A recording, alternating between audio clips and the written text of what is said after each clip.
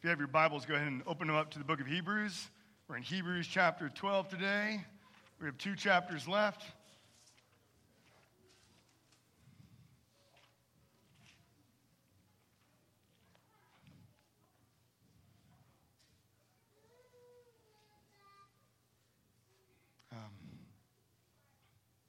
Today we're going to look at the Christian life. And I love Hebrews 12. This is one of my favorite passages. And so as we begin, and as we think about what is the Christian life today, I want you to think just for a moment, how would you describe the Christian life? What words or what images come to mind, and what would you use if you were to describe the Christian life to someone else? As we've gone through the book of Hebrews, we've learned a lot about the Christian life, and he would help us in answering this question. In chapter 3, he compared the Christian life to wandering through the wilderness. He said that the Christian life is hard, and that's why we have Jesus Christ as our high priest, and he gives us grace. We've learned that the Christian life is difficult, and thus we need encouragement from other believers. He said that the Christian life requires constant guarding against sin. We saw it in chapter 3, and we'll see that later today in the text that we're in. And so those are some of the things that we learn in Hebrews. And if we stepped out of the book of Hebrews and we looked at kind of the rest of the New Testament, maybe if we looked at some of the writings of the Apostle Paul, he would also help us understand words and images that we could use to describe the Christian life. Paul said the Christian life is like a farmer. It's like a soldier at war. It's like a boxer. It's like a race. And so if we put all those kind of pictures that we have in Hebrews and that Paul gives us, and we could even look at others that Christ gives us in the Gospels, we could see that the Christian life takes effort, that it takes work, that it requires diligence. It's not like jumping on I-5, putting your car on cruise control, and heading down to Southern California. I think it's sometimes what we think it is, or we act like it is. But today in our text, the author is going to compare the Christian life to a race, and not just any race, not a sprint, but more to something like a marathon. And so as we jump in, I just want to highlight what I think there is a problem with some of discipleship that takes place today. We often don't prepare people to run with endurance. We don't often prepare people to run with endurance. And what I mean by that, and you can think about this, either this was told to you or maybe you've said something like this to other people. You're telling them about the Christian life, and so you go, man, you should believe in Jesus. Jesus will take away all your pains, all your sorrows. You will have great joy. It's going to be amazing when you come to Christ. And then we leave it right there, in which that's true. It's just not a complete picture of what the Christian life looks like. And so oftentimes when someone comes to faith or they believe that they've come to faith, they begin the race strong. It's like they come out of the block strong and they're running well, but then trials come and troubles come. And oftentimes when they begin to stumble and when they begin to fall, and as their knees get bloody and as their lungs get tired of breathing, then they start going, wait, this isn't exactly what I was told. And they begin to wonder, is this what the Christian life is supposed to be? This is hard. This is difficult. Nobody warned me about this. And as they stumble and fall more times and they experience more and more trials, they might become discouraged. They might become tired. They might become weary. And they begin to slow their pace down. I don't know if you've ever run and you've gotten a cramp and you've tried to run through the cramp, and then sometimes you're just like, I just can't run through the cramp. And so what do? You begin to slow down, and soon you're not running. And for some, they stop running altogether. And they're not even walking, and they call someone, they just come get picked up, right? For many, they abandon the race altogether. And that's what we're looking at today. And I just want you to think, do you know people like that? Do you know people that have gone through trials and pains, and because of that, they've actually walked away from the church. They've walked away from the faith. And maybe that's you. Maybe you've had a season where because of certain things that have come in your life, you've actually walked away from the church. Maybe you walked away from God for a while, and then by his grace, you've come back. Or maybe you're in here today and you do just feel tired and you feel weary and you've been wondering, is this what the rest of my life is going to be like if I'm a Christian? So it's the very temptation that the church in Hebrews is facing. They came out of the block strong. We read that in chapter 10, where persecution and trials were coming, and yet they endured them. They counted them with joy. But now the race has continued to go. And it stayed difficult, and it's hard, and their knees are bloody, their lungs are screaming, and they're going, are we going to continue the race? And they're debating if they should abandon it altogether. And so today we're going to look at a text on what it means to be a Christian, and he's going to call us to run with endurance. And so I love that this text takes place in the beginning of the year. In fact, this was supposed to be what was preached last week, but that didn't happen because of COVID. And just being under the weather. And so we're starting, we're in the text now, and it's still at the beginning of the year. And I just want you to think, as we begin this year, how are you running? Because my desire and our desire ought to be that when we come to the end of 2022, we're still running. In fact, we're running even more effectively. We're running stronger and harder after Christ. And so as we walk through this text, just some questions to be thinking about. Number one, are you running? Just think about that. Are you running? Maybe answer this too. How are you running? If you were to describe your Christian life, or if someone else was to describe your run right now, your pace, what would they say? And then lastly, what could you do that would help you run more effectively? I just want you to think about those things as we go through here. My hope is the last few verses of Psalm 139. I want those to be our prayer today as we're kind of coming into this text. The last few verses say this: search me, O God, and know my heart. Try me and know my thoughts, and see if there be any grievous way in me, and lead me in the way everlasting. And if we can reinterpret that through the words of Hebrews, he'd be saying, search me, O God, help me to run my race, and if there's anything in the way of running my race well, reveal that to me so I would run hard after you. And so just let that be our prayer as we come into this text. I'm going to go ahead and ask you to stand. We stand at the reading of God's word. We do so as simply a means of reminding us that this word that we've been given by God, is inspired by the Holy Spirit, is given for the purpose of correcting, teaching, and training us for righteousness. So 3 verses. Here we go. Verses 1, 2, and 3 of chapter 12. Therefore, since we are surrounded by so great a cloud of witnesses, let us also lay aside every weight and sin which clings so closely.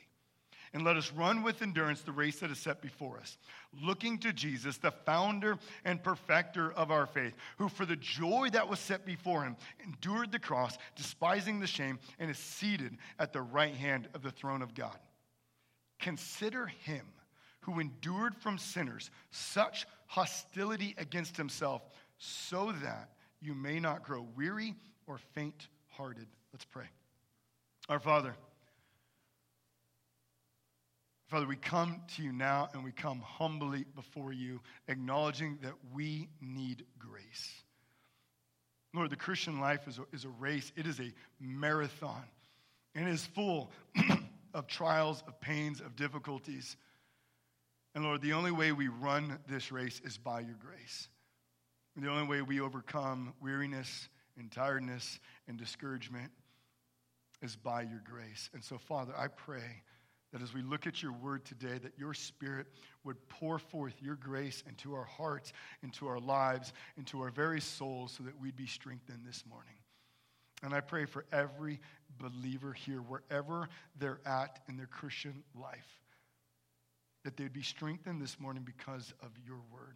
That if there's any sin that they're harboring, that if there's any weight that they need to remove, that you would reveal that through the person of your Spirit. That, Lord, we would run effectively after you. We'd run passionately after you. That we would keep our eyes fixated on you because you are our treasure. And Lord, if there's anything that we're treasuring more than you, Lord, reveal that today, that we'd be able to repent, confess it to you. In your wonderful name, Jesus, amen. You all may be seated. So we're going to just jump in. Number one, the Bible is full of saints who run with endurance. We start off verse 1. He says, therefore, since we are surrounded by so great a cloud of witnesses. And so let me just recap why we have this and what's happening. At the end of chapter 10, the author said to the church, your need is for endurance. Do you remember that? We're at the end, chapter 10, verse 35 and 36. What you need, church, is to endure. And so then he goes into to chapter 11. And he's going to encourage the church to run with endurance by giving them Old Testament examples. He gives 16 specific Old Testament saints who have run the race with endurance. Now, many people, when they read the word, since we're surrounded by so great a cloud of witnesses, we think that we're to think of a stadium filled with Old Testament saints and they're cheering us on. Have you heard something like that before? That's not right. Like, that doesn't even fit the context of what is happening here. So just because that sounds cute, don't get drawn into that. The author's purpose of mentioning the saints was not so that the church would look back and see a bunch of cheerleaders in the stands rooting them on, but it was so that they'd be encouraged by examples of those who have already run the race. Think about it. These saints are in heaven. They're in the very presence of God. They're full of joy as they worship their Creator, their King, their Savior, the very treasure in whom they have loved more than life itself. They're basking in the infinite joy and beauty of God Himself. Their focus is not on the things of earth. Their focus is on God. And so as we look to the Old Testament, they serve as examples for us, not as cheerleaders. And so just a couple things with that. And I think these are slightly out of order because I changed them up a little bit. But biblical saints serve examples on how we to run with endurance. Which means when we read through the Old Testament and you read about the life of Abraham and the life of David and the life of Ruth and the life of Paul in the New Testament, you're looking at those who have run the race of faith, who have ran with endurance. When you're in the book of Numbers and you're reading about the Israelites go through the wilderness and they're rebelling against God and they're grumbling, what we're learning is how to run with endurance. Whether we have good examples or poor examples, they're there to teach us what does it look like to run the Christian life.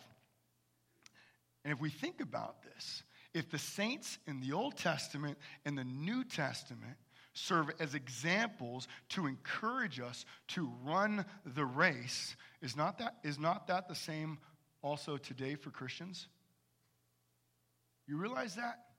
You are to be an example to others on how to run with endurance also. And I don't know that we always remember that, but while you have your own race, you're running not just so you finish, but so that others may finish as well. So the way that you endure trials and temptations and pain and tragedy and even joy and blessings, those are all a means in which you are helping others to run the race of endurance. So we can look to the Old Testament. We can look at one another as examples. And if we're to understand that we're to run with endurance, then I just want to make sure we know what the words run with endurance actually mean. To run with endurance is to live by faith.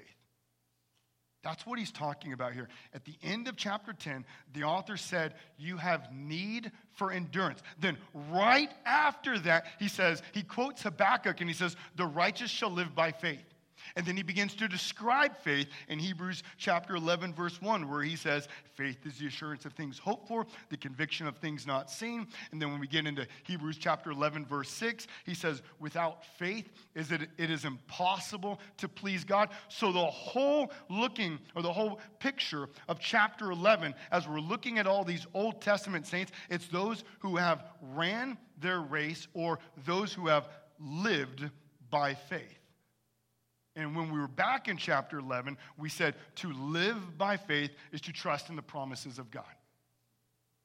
And so the reason that he compares the Christian life to a marathon is because the Christian life is long, it's hard, and at every single moment, if we're going to finish, we must trust in the promises of God.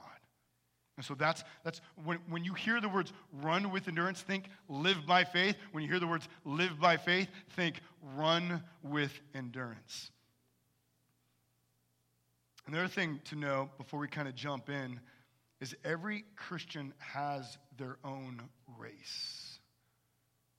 And in fact, we see that. Verse 1, let us run with endurance the race that is set before us. He's actually talking about the course for each Christian. Each Christian has their own race. We all live by faith, and our races are a little bit different. Noah's race was different than Abraham's. Abraham's was a little different than Sarah's. Sarah's was different than Moses. Moses was different than Gideon. As we look through the Old Testament, all the races are a little bit different, but we all run by the same rules.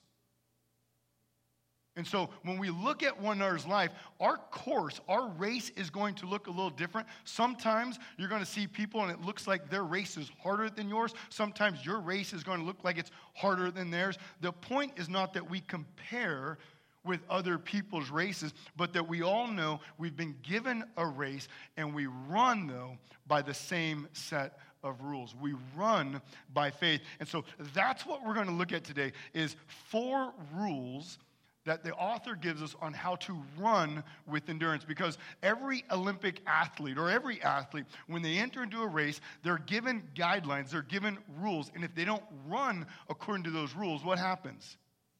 They're disqualified. And so the God who has saved us, the God who has given us faith, the God who preserves us in the faith, also is the very God who tells us how to live out that faith. And so that's what we're going to look at today.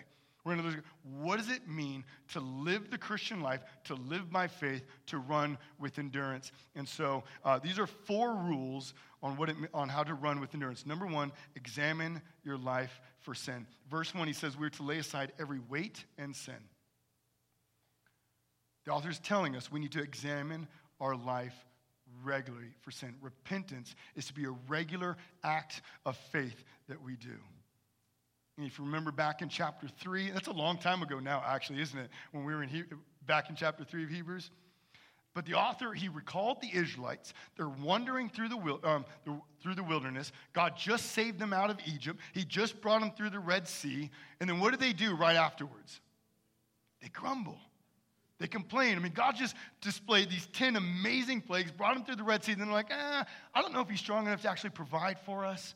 And then he brings them to the brink of the promised land. And he tells them to go enter into the promised land. Enter into the joy and all the blessings that I have given you. And they say, I don't know, they're kind of big. Maybe we won't go in. And so again, they continue to rebel against the promises of God. They refuse to believe in them.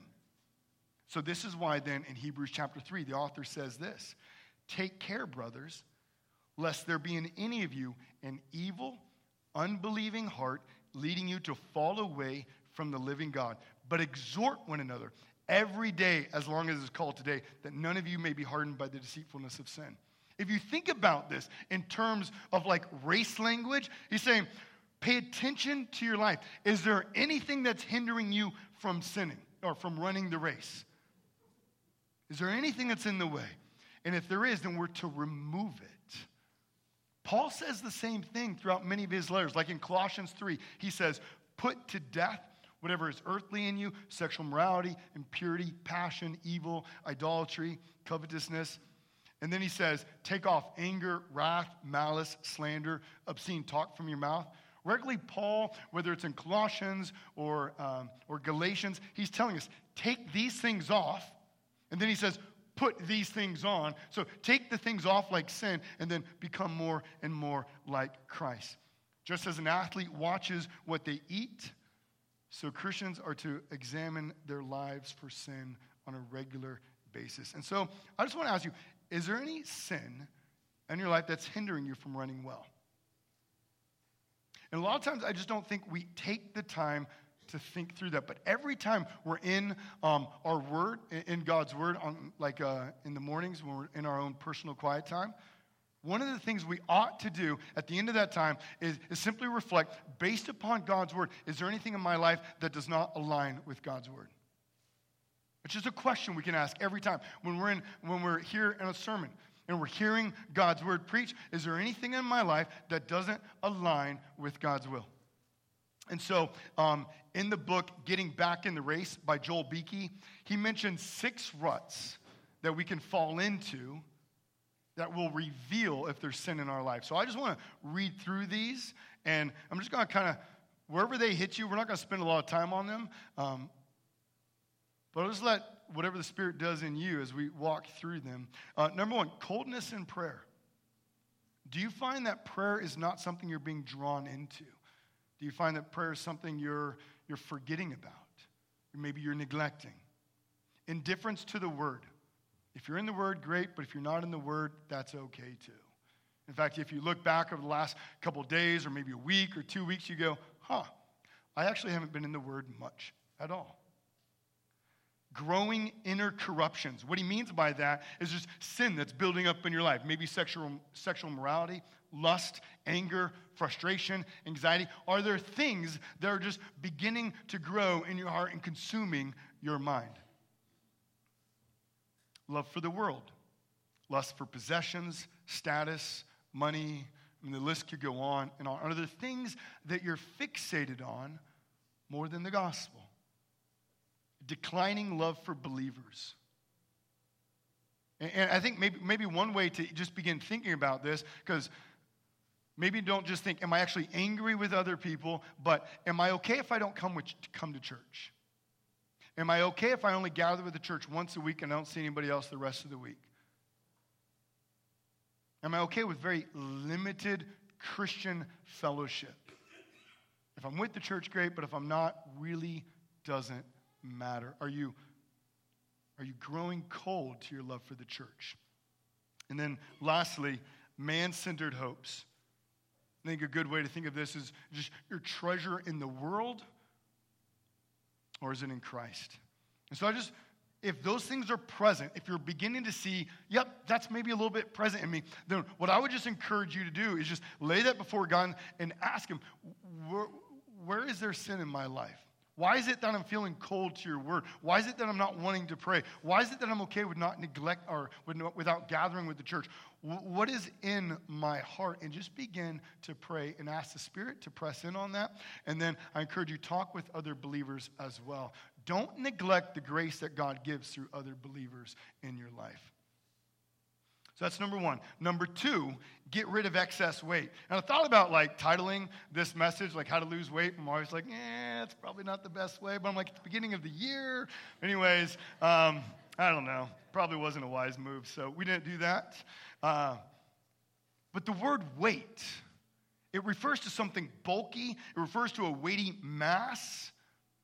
So what's he referring to? He's not necessarily referring to sin. We're not talking only about lying or lust or anger. The weight that he's talking about could be good things. When you watch the Olympic, I like track and field. I think that's a cool part about the Olympics. But when you watch the sprinters, unless if it's a baton in their hand, have you noticed they don't hold anything? They don't run with a blender. That'd be weird. Have a blender.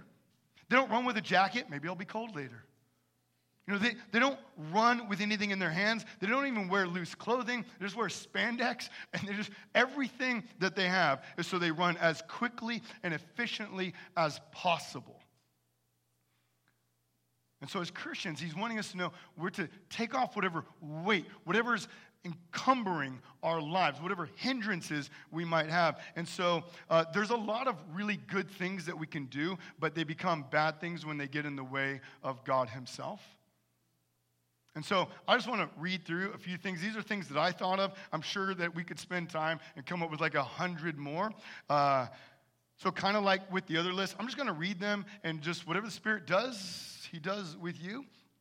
But I just want you to think about these things. And I'll tell you this, if you feel at all a sense of recoiling, that's probably something in you, okay? Just so we're all clear there. Fishing, hunting, sewing, crafts, TV, YouTube, Facebook, Pinterest, shopping, cooking. All the wives are like, I'm not going to cook anymore. It's sinful, he told me. Work, sleeping, working out, reading, running, woodworking, animals, kids, sports, drinking beer, eating, hanging out with friends. Now, none of those things are necessarily sinful in and of themselves, but I know plenty of people who during hunting season stop coming to church for weeks at a time. I know many people who prioritize workouts and reading other books, but have no time for God's word. I know many people who spend hours on a phone and social media and yet fail to pray and intentionally encourage other saints. So again, we can have these really good things, but what happens if we're not careful, we become fixated on them. They consume our time, and we become tired, so we don't actually have any energy left on how we focus and we run the race of endurance. Satan wants more than anything to distract us from running the race of faith. And he often does that with good things. And slowly those good things become the treasures that we seek after more than the true treasure, Jesus Christ. And so I simply is there any extra weight you need to take off? Is there any things that you're doing? And maybe it's not that you abandon it altogether, but you need to start putting some guidelines around it. Start putting some boundaries that it doesn't consume all of your time. So those are two negative things that we're supposed to do. Removing sin, removing weights. And now there's two positive actions that he gives us. Number 3, look to Jesus. Verse 2, we could spend a long time on verse 2 alone. Notice what the author says about Jesus. He says we're to look to Jesus, the founder and perfecter of our faith. He means that Jesus is the beginning and end of our faith. The point is Jesus is the object of our faith. He's the goal of the Christian faith. He's the one who has saved us. Jesus is the one who keeps us saved. And Jesus is the one we are being made like. Jesus is the one we will spend all of eternity with in glory. And the word look means to fixate. He's telling you and I we're to be completely and absolutely absorbed with Jesus Christ. All of our attention is focused on Christ. Just as an athlete runs towards the finish line, and if you look at those sprinters, they start with their eyes down, then they raise up, and they're told, they're trained, only look towards the finish line. They're not to look at those around them or anywhere else because that distracts them. Only look towards the finish line. And as the Christian, we look towards Christ in anything and everything that we do. We're to run with our eyes on Jesus. Why? And we give a list of examples here, but just one thing that I want to bring up, because he is our supreme example. If you notice, he's described the Old Testament saints, but then he tells us specifically, but we look to Jesus. The Old Testament saints, they will point us into how to run run our race with endurance. Ultimately, though, they point us to Christ. And the one we're to be fixated on, the one our eyes are locked upon, is Christ. And all throughout the book of Hebrews, the author has emphasized the humanity of Jesus. And for multiple of reasons he's done that. But for one, because Jesus is our example. He really did come and run the race. He lived a life here on earth. He endured pains and trials and struggles, and he did so without sin. He did so perfectly, not only so he could be our perfect sacrifice, but also so he could be our perfect example. And there's three things the author wants us to know about Jesus. He says he endured the cross out of future joy. He despised shame, and he's seated at the right hand of the throne of God. So I just want us to think about these for a moment. He says he endured the cross out of future joy. It says for the race, or it says who for the joy that was set before him. Back in chapter 10, verse 34, the author reminded the Hebrew Christians that when they first became Christians, they endured hardship and trials because they knew they had a future reward. He's been telling them ever since then, keep your eyes on the reward. In chapter 10:36, he encouraged the church, keep running so you'll receive your reward, the great reward. Chapter 11, he says, those who live by faith will please God and will receive a reward. The whole chapter of 11 is about those who have ran the race and ultimately then receive Christ as their great reward. Throughout the New Testament, we see Paul and others calling us to run the race for the reward that's set before us. They want us to know there's a future joy. There's a reward that lies in front of us at the end of the race. And this is what we see why Jesus endured the cross. Jesus went to the cross because of the reward that was set before him.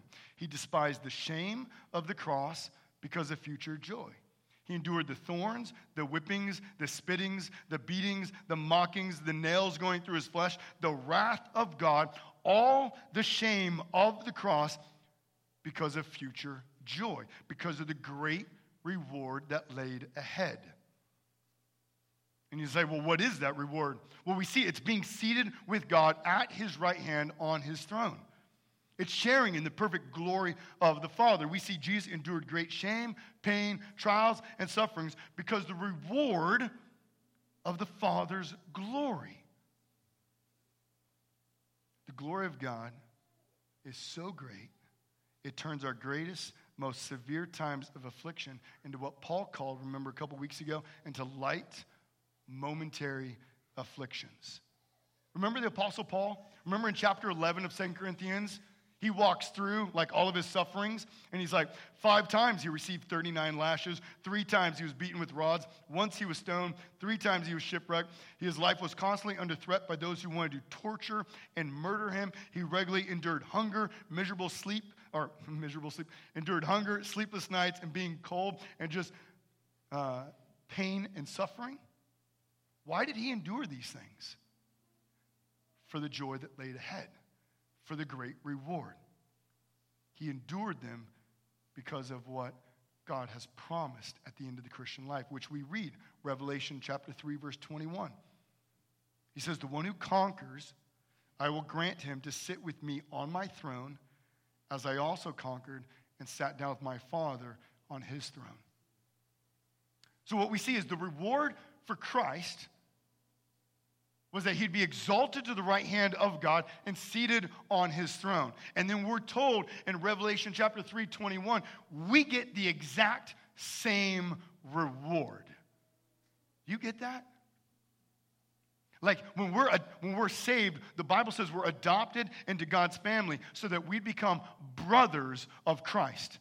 And there's no second-rate family members in the family of Christ. So as the Father has glorified the Son, so now because of our faith in Jesus, we also will share in that glory. And we will sit with the Son on the throne with the Father for all of eternity. That's the joy that's laid before us.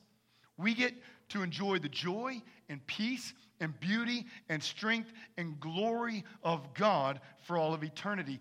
That's what's at the end of the race. It's because of that future joy that we see all throughout the book, all throughout the New Testament, all throughout the Old Testament, here in Hebrews, that we can endure hardship, that we can run our race. And I know that if we were to look at just the hardships that are endured with this church, we could come up with many. But what we would see is that it's because of this joy that we can endure difficult marriages. It's because of this joy that we're promised we can endure through disease, we can endure through cancer, we can endure through Parkinson's, we can endure through MS, we can endure through COVID, we can endure through financial difficulty, we can endure the death of a loved one, we can endure the rejection of society and or family members, we can endure physical persecution. In fact, I received a YouTube video from one of the missionaries that we have over in India today. It's a 12-minute long video, and the entire time, the song, Why I Believe in Jesus, what's the song? I'm blanking on it at the moment. I heard it play for 12 minutes today. And throughout, while this song is being, How I Follow Jesus, what's that? Come on.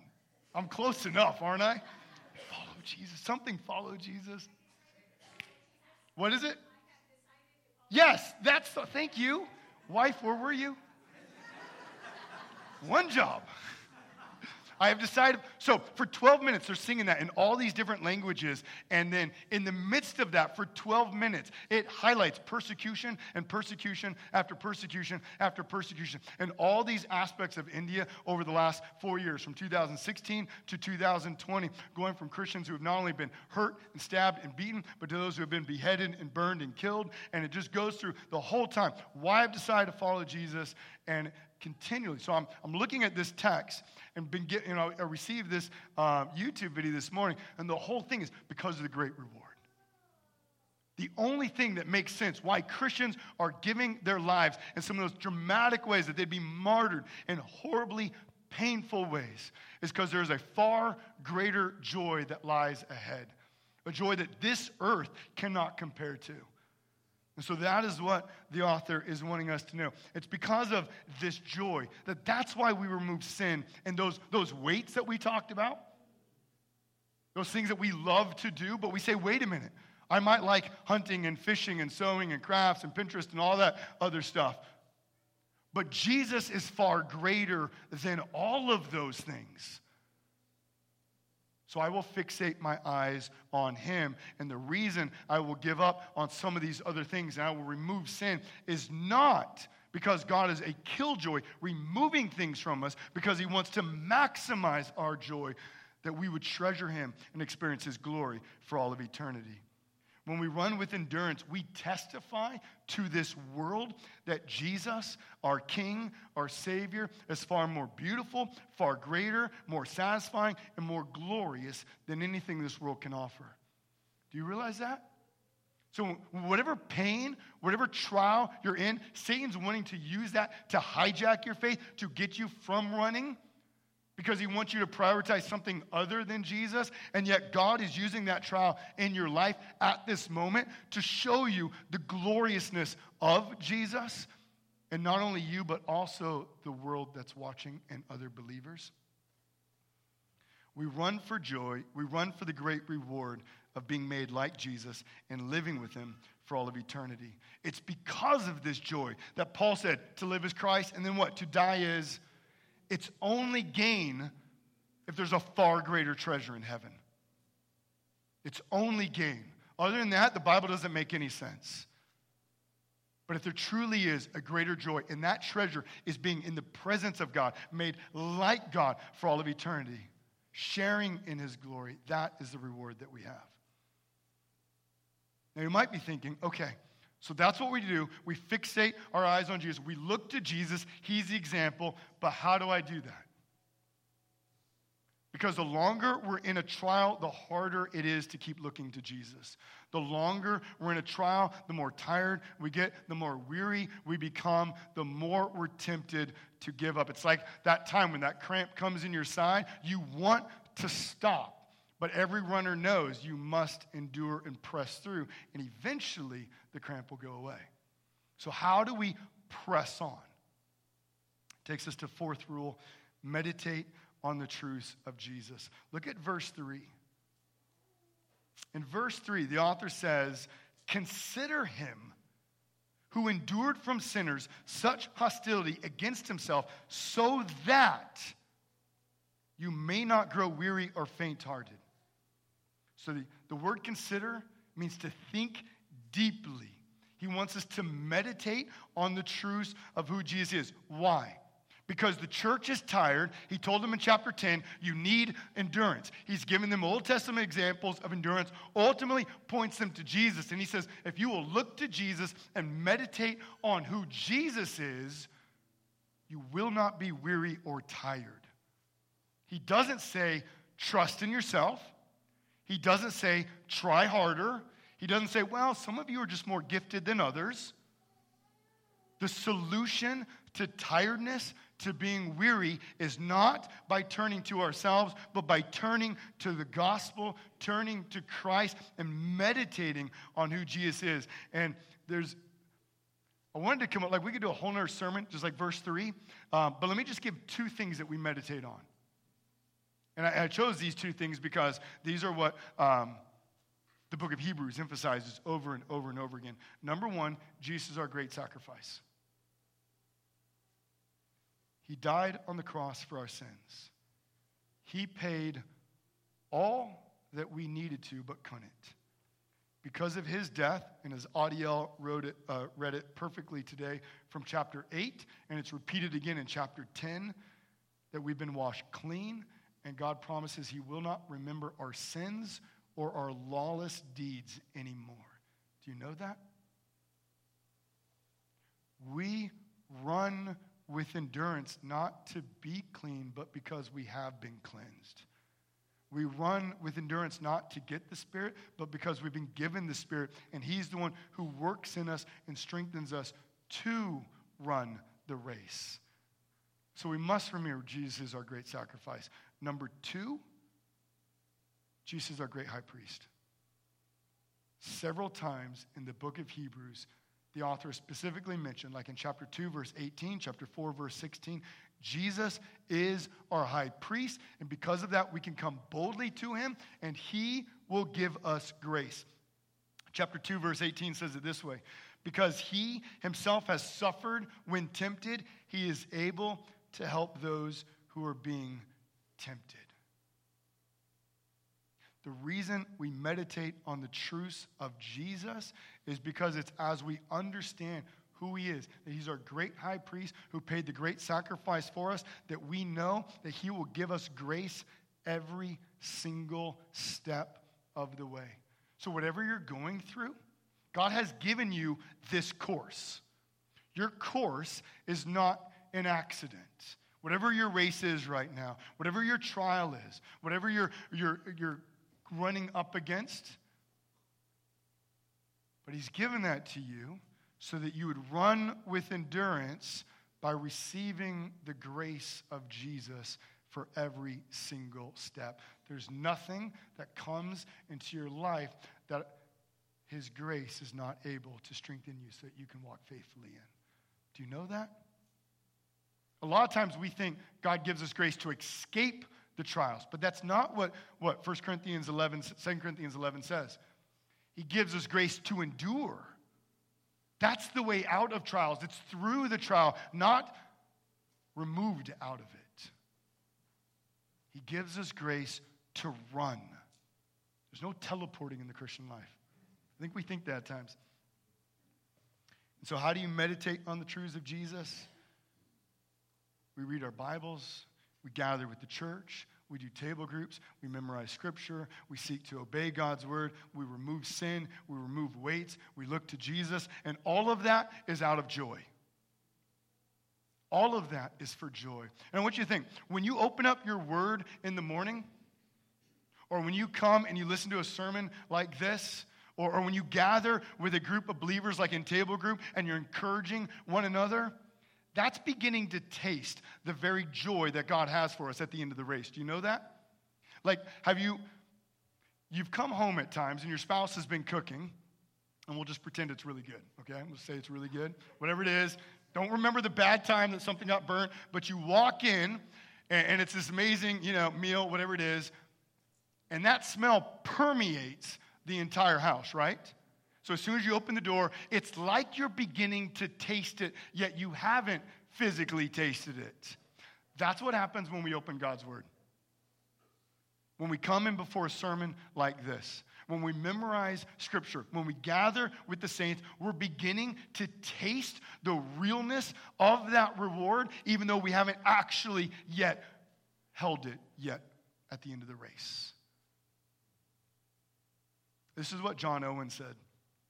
A constant view of the glory of Christ will revive your souls and cause our spiritual lives to flourish and thrive. The more we behold the glory of Christ by faith now, the more spiritual, more heavenly will be the state of our souls. The reason why the spiritual life in our souls decays and withers is because we fill our minds full of other things. But when the mind is filled with the thoughts of Christ and his glory, these things will be expelled. This is how our spiritual life is revived. When you come into God's word each morning, when you spend time in prayer, when you gather with the saints like this, when we do table groups, when we do all the things that we see just in God's word, there are means in which God is giving grace into our life, and our souls are being revived, and we're being reminded that our great treasure is not on earth, but it's in heaven. And that treasure is far greater than anything else this world offers, and it's the only thing that makes whatever trial we're going it through light and momentary.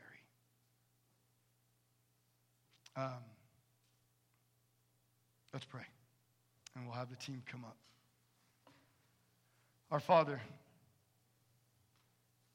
we come to you now. And Lord, this text is incredible. You told us how to run the race. And you've told us there is a joy. And that joy is nothing else but you. That we would live in your presence, basking in your glory, in your beauty, and your might, and your joy for all of eternity. And I pray that while there are a million things in this world, and there's so many good things, that, Lord, we would not be distracted by them. And if there's anything in our life right now, any weight, any sin, anything that is hindering us, I pray that you would bring that to our mind, to our heart, that we could confess that today so that we will run with endurance. Because we're not giving things up in a negative way, but we're pursuing your joy.